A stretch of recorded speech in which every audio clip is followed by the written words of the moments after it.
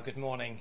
My name is Simon Clegg and I'm the pastor of St Barnabas Bible Church here in Cape Town, and I want to warmly welcome you to our online service, Church at Home.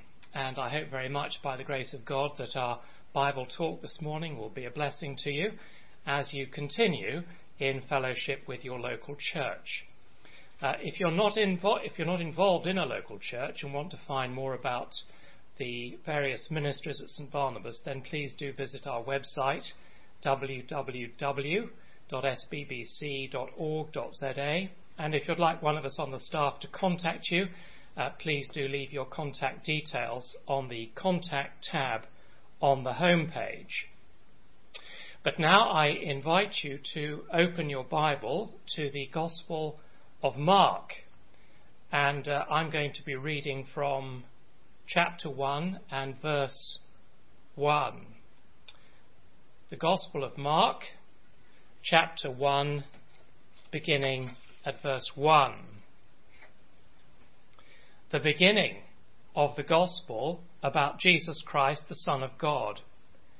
It is written in Isaiah the prophet, "I will send my messenger ahead of you, who will prepare your way. A voice of one calling in the desert, prepare the way for the Lord, make straight paths for him." And so John came, baptizing in the desert region and preaching a baptism of repentance for the forgiveness of sins.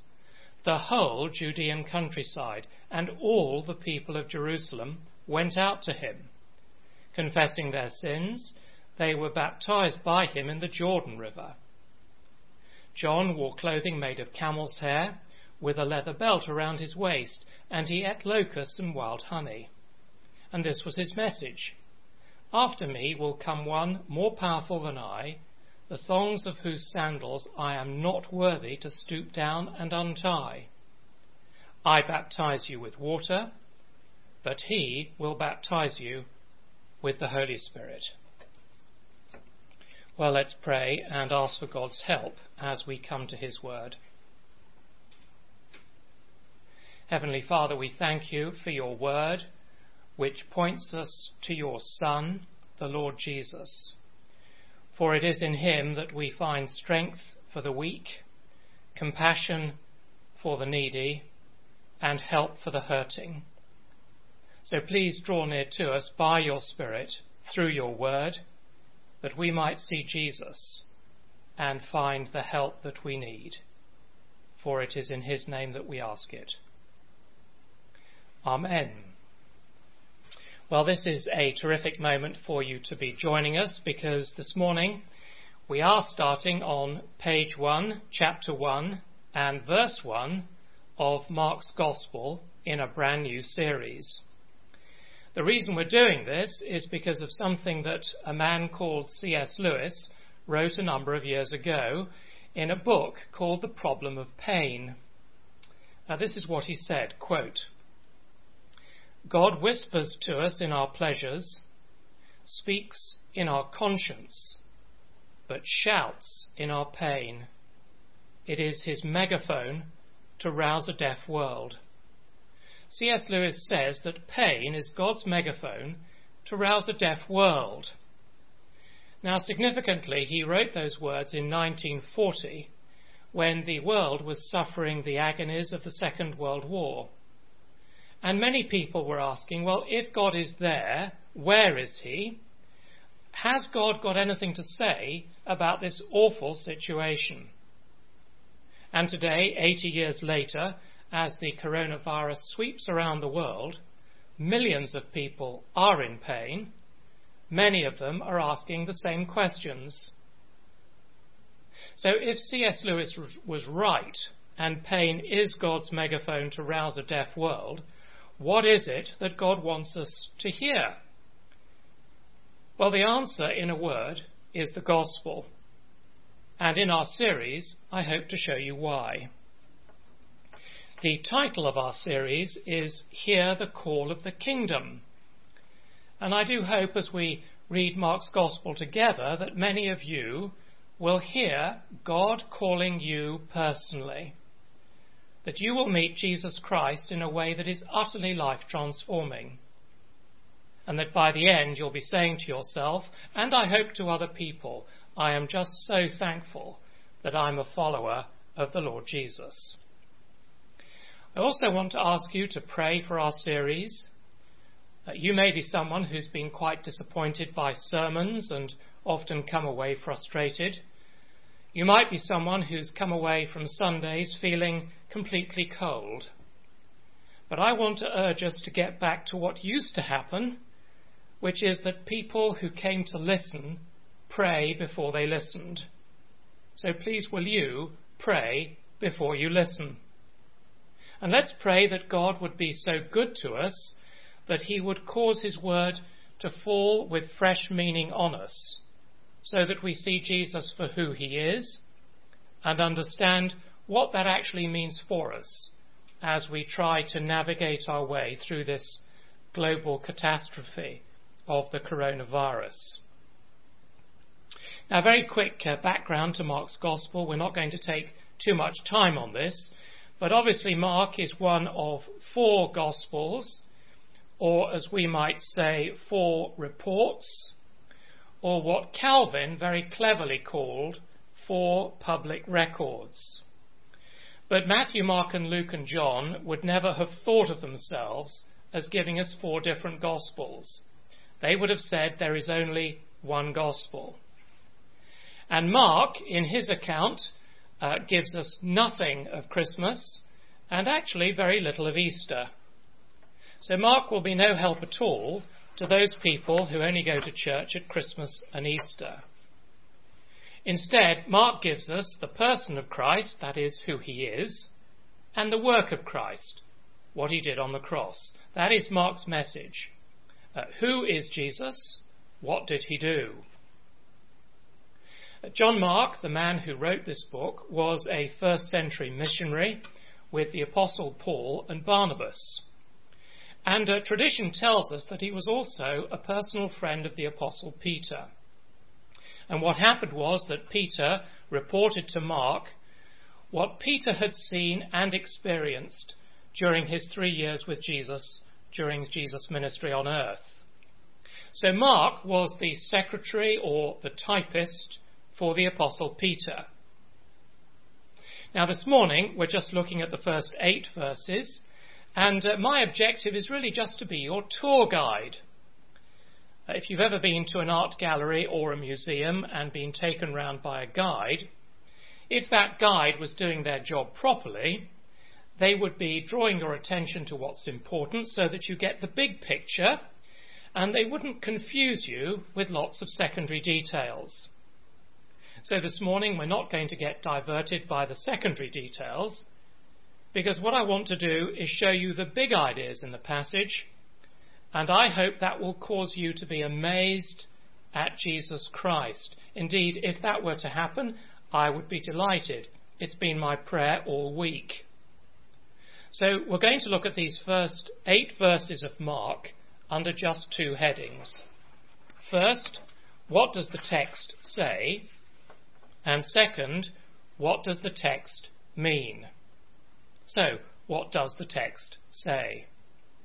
Well, come with me again to chapter 1 and verse 1, where we read the beginning of the gospel about Jesus Christ, the Son of God. Now, when Mark introduces Jesus, what he wants you to know is that there was a huge build-up to his arrival. He wants you to know that behind the arrival of Jesus on earth was God himself. So look at the first 2 words of the book. Mark writes, the beginning. Now in the original, that phrase is just one word, which could be translated either as the beginning or this is the beginning. Now what does that remind you of?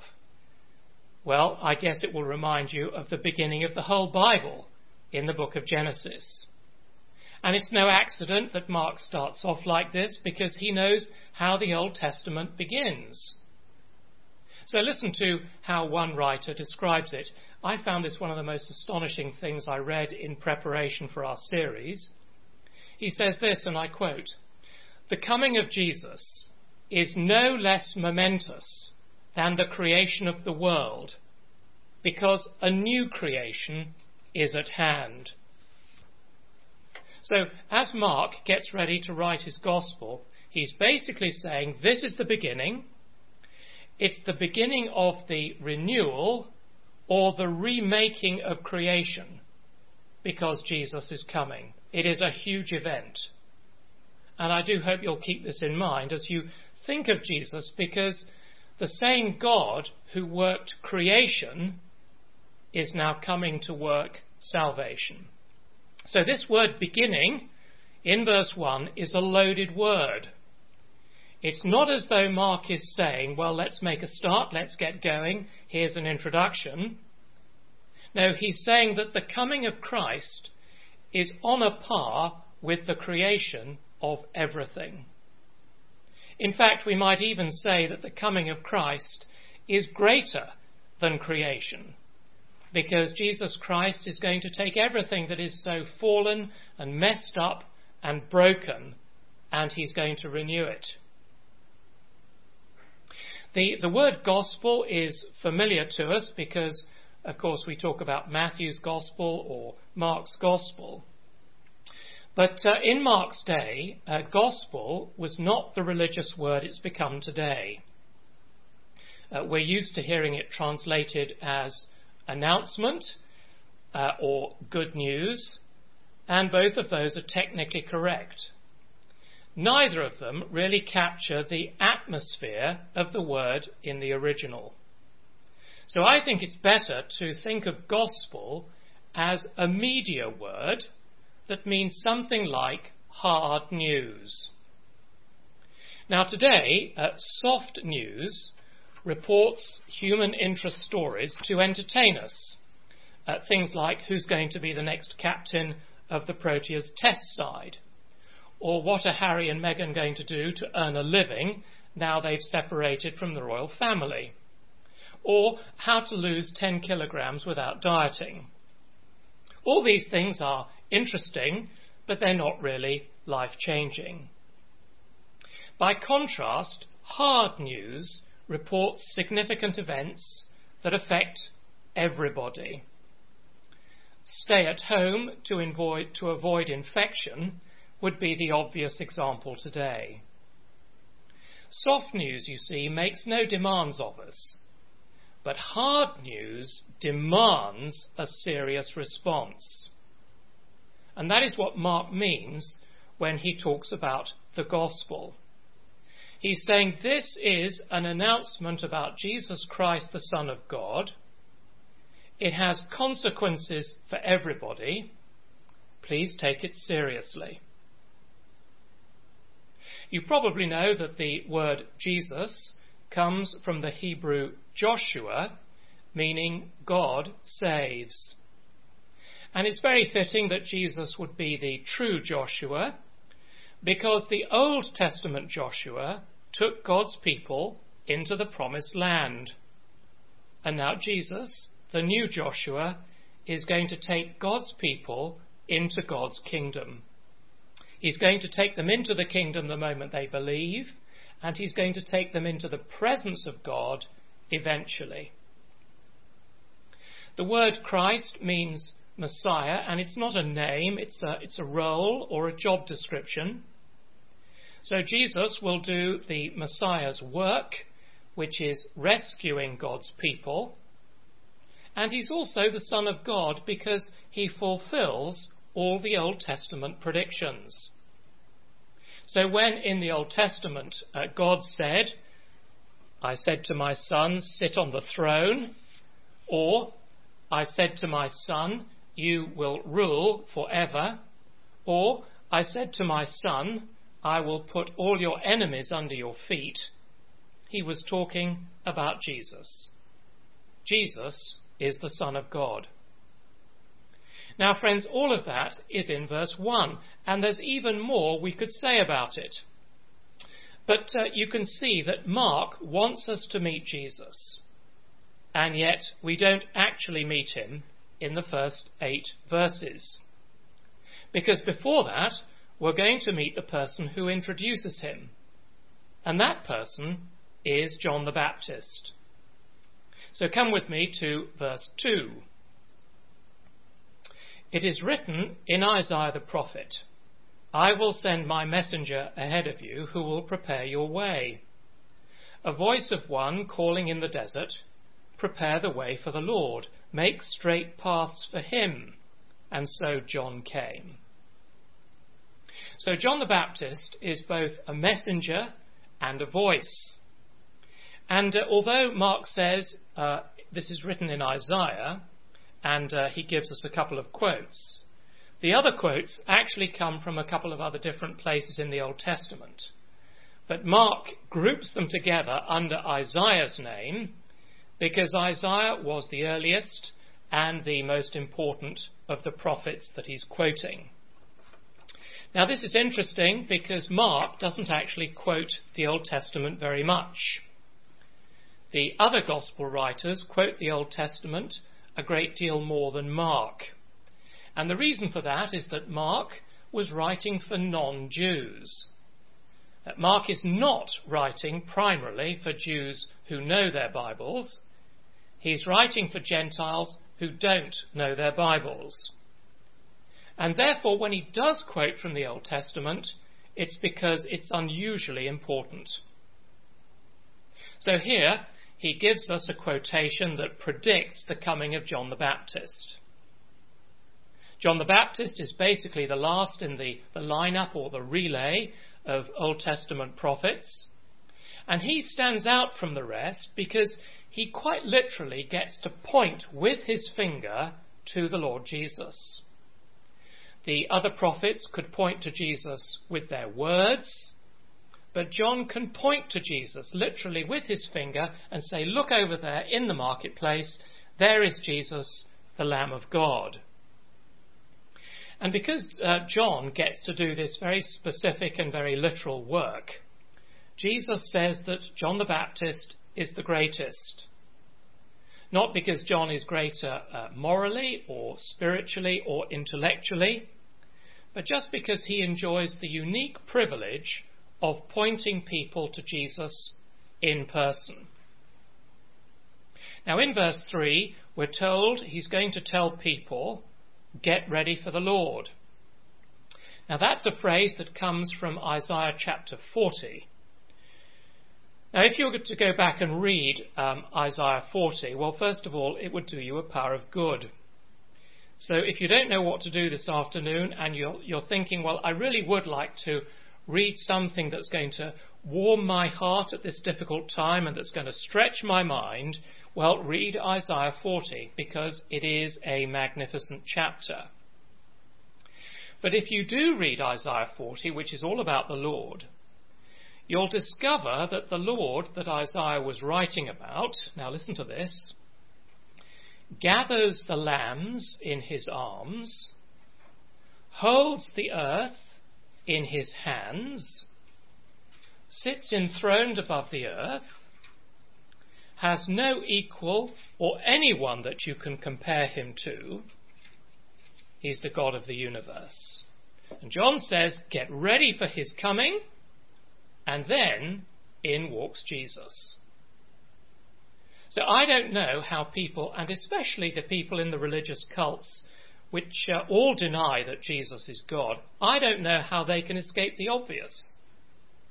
Because here's John the Baptist basically saying, you need to get ready for the Lord of the world, the Lord of the universe. And then Jesus appears. And Jesus then does everything that you would expect God to do.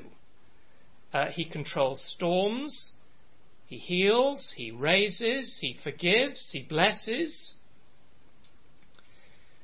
Now, I don't want to trivialize this, but I wonder if you've seen the movie Mr. Bean. And I'm thinking of the one where Mr. Bean is given the job of looking after an extremely valuable portrait. And he accidentally sneezes on the painting, takes out his handkerchief and starts to try and clear up the mess. But of course he ruins the painting in the process. And he decides to repaint the portrait. And the result, of course, is ridiculous. But that, of course, is what lots of people are doing mentally with the picture of Jesus. they repaint him so that Jesus is what they would like him to be. But when you go back to the masterpiece, which is right here in the Gospel of Mark, it is spellbinding and it is wonderful. Now you'll notice in verses 4 and 5 that John gets people to go to the desert. Sounds rather odd to us, but you see that's because the desert was the place where God took his people Israel to get them ready for the promised land. The desert was the place where God taught his people to trust him and to obey him. Now that's what John the Baptist is doing here. He's taking the people away from their homes, away from their jobs, away from their hobbies, and all the things that might distract us. And basically he's saying, come out to the desert, start thinking about what really matters, think about your eternal destiny, do business with God. That's what John the Baptist is doing. And the people flock out to him, all of Jerusalem apparently. Partly, I think, because he's broken the drought of hundreds of years of silence from God. No one has brought a powerful word from God since the prophet Malachi, and that was 400 years before. But the other reason they go out to hear John is because they actually want to be a part of whatever it is that God's about to do. And they recognize that John is a real prophet, partly because he speaks with tremendous authority, an authority that no one can manufacture with a microphone. It's a God-given authority which God stamps with his power. And the other thing, of course, is that John is wearing camel's hair and eating locusts and wild honey. So he looks strange, and his diet is even stranger. But according to the Old Testament, and specifically the prophecy of Zechariah, this is the mark of the true prophet. Clothes made with camel's hair. And the whole picture, the food and the clothing, show us that here we have someone who doesn't really belong to this world. This is someone very, very different. Someone whose appearance and focus is just not anchored in this world. Because, of course, John is interested in the kingdom and the kingdom that Jesus is bringing about. Why then does John baptize people? Well, the Jews used to sometimes baptize non-Jews who wanted to convert to Judaism, but John seems to be doing something original.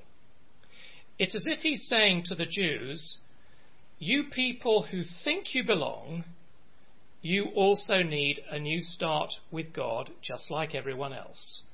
You need to be clean, you need to be holy, you need to be right with God, you need to be washed, you need to be completely reborn. And the Jordan River is also significant because that's the river the Israelites crossed when they first entered the Promised Land. And the Jordan River, of course, was the setting for the ministry of Elijah and Elisha. And John the Baptist not only looks exactly like Elijah, but his message is the same. So can you see that all of the threads in these first verses are all pointing to something highly significant? It's all grounded in the Old Testament, and it's all pointing to Jesus. But if you think on the basis of that John the Baptist is thinking highly of himself, just have a look at verse 7. Because he says in verse 7, after me will come one more powerful than I, the thongs of whose sandals I'm not worthy to stoop down and untie. You probably know that the Jewish slave was not expected to stoop so low as to carry shoes or wash feet. And John says to touch the shoes of Jesus would be too high for me. Forget about stooping low. I couldn't even reach up to touch his shoes, says John. Normally I would refuse to touch sandals, but in his case I don't deserve to touch his sandals. And John's not trying to be super humble at this point. He's just trying to explain what he understands about the stature of Jesus. And when it comes to being powerful, look at what he says in verse 8. He says, don't look at these vast crowds in the desert and put me on a pedestal, because the only thing that I can do for you is make you wet. I can baptize you with water, I can get a bucket and tip it over you, that's all I can do for you, and that's just how powerful I am. But he, says John, he will do it inside you. He'll wash you. He'll put new life in you. He'll give you the Holy Spirit. So John knows his limitations. He can only do outward, external things. It's Jesus who's going to do the inward work of washing and renewing. And that, friends, is just a tiny picture, really, of those first 8 verses, a little bit of what the text actually says. And we're not going to say any more about it this morning because I want to finish by thinking about what this actually means. What are we meant to do with these 8 verses? Because they only give us the preparation. Jesus doesn't appear until the next verse. So next Sunday we do suddenly come face to face with Jesus. But I do hope you agree with me that the preparation in these first 8 verses is pretty spectacular. And the more you think about it, the more impressive it is. Even the messenger has got good Old Testament credentials.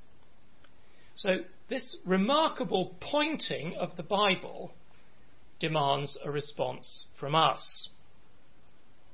Now recently I've been reading a book by Josh McDowell called More Than a Carpenter. Maybe some of you've read it. Published actually for the first time a long time ago, but it's been republished and updated several times since. Sold something like 15 million copies worldwide. A friend of mine read it as a young Christian, and when he got to the end, he found himself thinking, you've got to be an idiot not to be a Christian, because the evidence is just so compelling. And one of the details that really stands out in the book is that Josh McDowell points out that if you add up all the Old Testament predictions of Jesus, there are about 330 of them. And he says, using mathematical probability, if you were to pick just 48 of those, predictions like he's got to come from the family of Abraham, tribe of Judah, line of David, born in Bethlehem, betrayed by a close friend, pierced in hands and feet, so on. Josh McDowell says if you were to take just 48 of those and try and find someone who would fulfill all of them, you're looking at a probability of 1 in 10 to the power of 157. So to find someone who fulfills just 48 of those predictions is a probability of 1 in 10, and then add 157 zeros. He says that after that to find someone who fulfills just 8 of those prophecies is a probability of 1 in 10 to the power of 17. And he says if you want to know what that looks like, go and find 10 to the power of 17 silver dollars and spread them across the state of Texas. And that would be a carpet of silver dollars 2 feet high across the entire state. And then he says get somebody to mark off just one of those coins somewhere in Texas, then blindfold a man and get him to walk across Texas and somewhere along the way pick up the single silver dollar that's been marked. And the probability of picking up that exact coin is 1 in 10 to the power of 17. And to find a person who can fulfill just 8 of the 330 prophecies of Jesus in the Old Testament is 1 in 10 to the power of 17. And yet Jesus fulfills not just 8 of them, but all 330. Now, friends, wherever you stand on Christian things this morning, you've got to agree that the evidence is potent. Now, if the preparation for the coming of Jesus is so extraordinary, can I say that the response we need to give him needs to be serious? It needs to be real, because we're not playing a little game here. This is not a shallow, superficial, religious exercise for a few people who like that sort of thing. No, we're talking about someone who comes into the world and changes the whole of history and changes people's lives. And therefore, our response needs to be serious. We don't have to invent Jesus. He's already come. We certainly don't want to try and change him, because that would be idolatry. What we need to do is face him and eventually embrace him. But how are we going to face Jesus when the gulf between him and us is infinite? After all, he's God and we're not. He's holy and we are stained with sin and evil. How can we possibly embrace him? And John's answer is, repent. For people in the first century, as for people in the 21st century, the answer to that question is exactly the same. Repent. And what that means is you've got to put away all of your resistance. By nature, all of us are hostile to Jesus. We have an inbuilt resistance against him.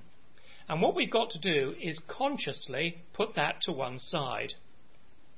And we have to make a decisive break with anything or any evil or any person who keeps us from trusting Jesus. You know, there are plenty of different lifestyles today which our culture celebrates, but which do actually stand in the way of people coming to Jesus. And that's a problem. Actually, it's far more than a problem. It's a tragedy, because it's an eternal tragedy if you miss out on coming to Jesus. Now, when I think about repentance in my own mind, this is what it looks like. I'm either kneeling by my desk or I'm sitting in my study, and I'm saying to Jesus, whatever has to go, goes. Whatever needs to be done will be done. And that's what repentance means. Now, of course, if the gulf between Jesus and us is infinite, then it's pretty obvious that even my repentance is not going to be adequate to bridge the gulf. Repentance is just preparation. It is essential. But the bridging of the gulf is done by Jesus. And he comes in great power and mercy, and he bridges the gulf. Someone who understood the enormity of this was the astronaut James Irwin. And he said this. He said, "It's a minor issue that I have walked on the moon. It is a major issue that the Son of God has walked on the earth." And it's not only that Jesus came into the world, which is extraordinary, but that he came to die, to make peace, to bring healing, to deal with our guilt, and to provide a perfect bridge. That, of course, was Jesus' mission, and that's what Jesus himself says in chapter 10 of Mark's book. He says, "I've not come to be served, but to serve, and to give my life as a ransom for many." In other words, I haven't come to wipe out the coronavirus. I haven't come to reverse global warming. I haven't come to make you comfortable. I've actually come to make you slightly uncomfortable, so that you will see and feel your sins, in order that you bring them to Christ, so that he will forgive them, so that he will wash you clean. He will make you new. Now, friends, surely these times we're living in right now are times when we want a deep ministry, both in ourselves and in our friends and family. We don't want a superficial religious makeover that lasts for a few days or a few weeks and then fades away. Can I say that that kind of thing is extremely dangerous, because it's actually an inoculation against the message God wants us to hear. And next time you hear it, you won't really listen. So friends, the message that God wants us to hear, wants the whole world to hear, is that Jesus is the solution to man's greatest problem. And God wants us to go to Jesus for that solution, to embrace him, to find that he washes us clean and gives us a brand new life. And if you will take this journey with us through the Gospel of Mark, asking God to show you the truth about Jesus and the truth about yourself, I believe you will want to do just that. So let's pray and let's ask God to help us. Our gracious God, we thank you for the riches in your word. We ask you to forgive us for the times when we have skimmed carelessly through it. We ask that you would continue to open blind eyes and deaf ears and cause us to see wonderful things in your word. And as we see them, we pray that you would give us a heart that is fully surrendered to you and filled with your Spirit, and joyful in your service, devoted to Jesus, and grateful for salvation. And we ask it for Christ's sake. Amen.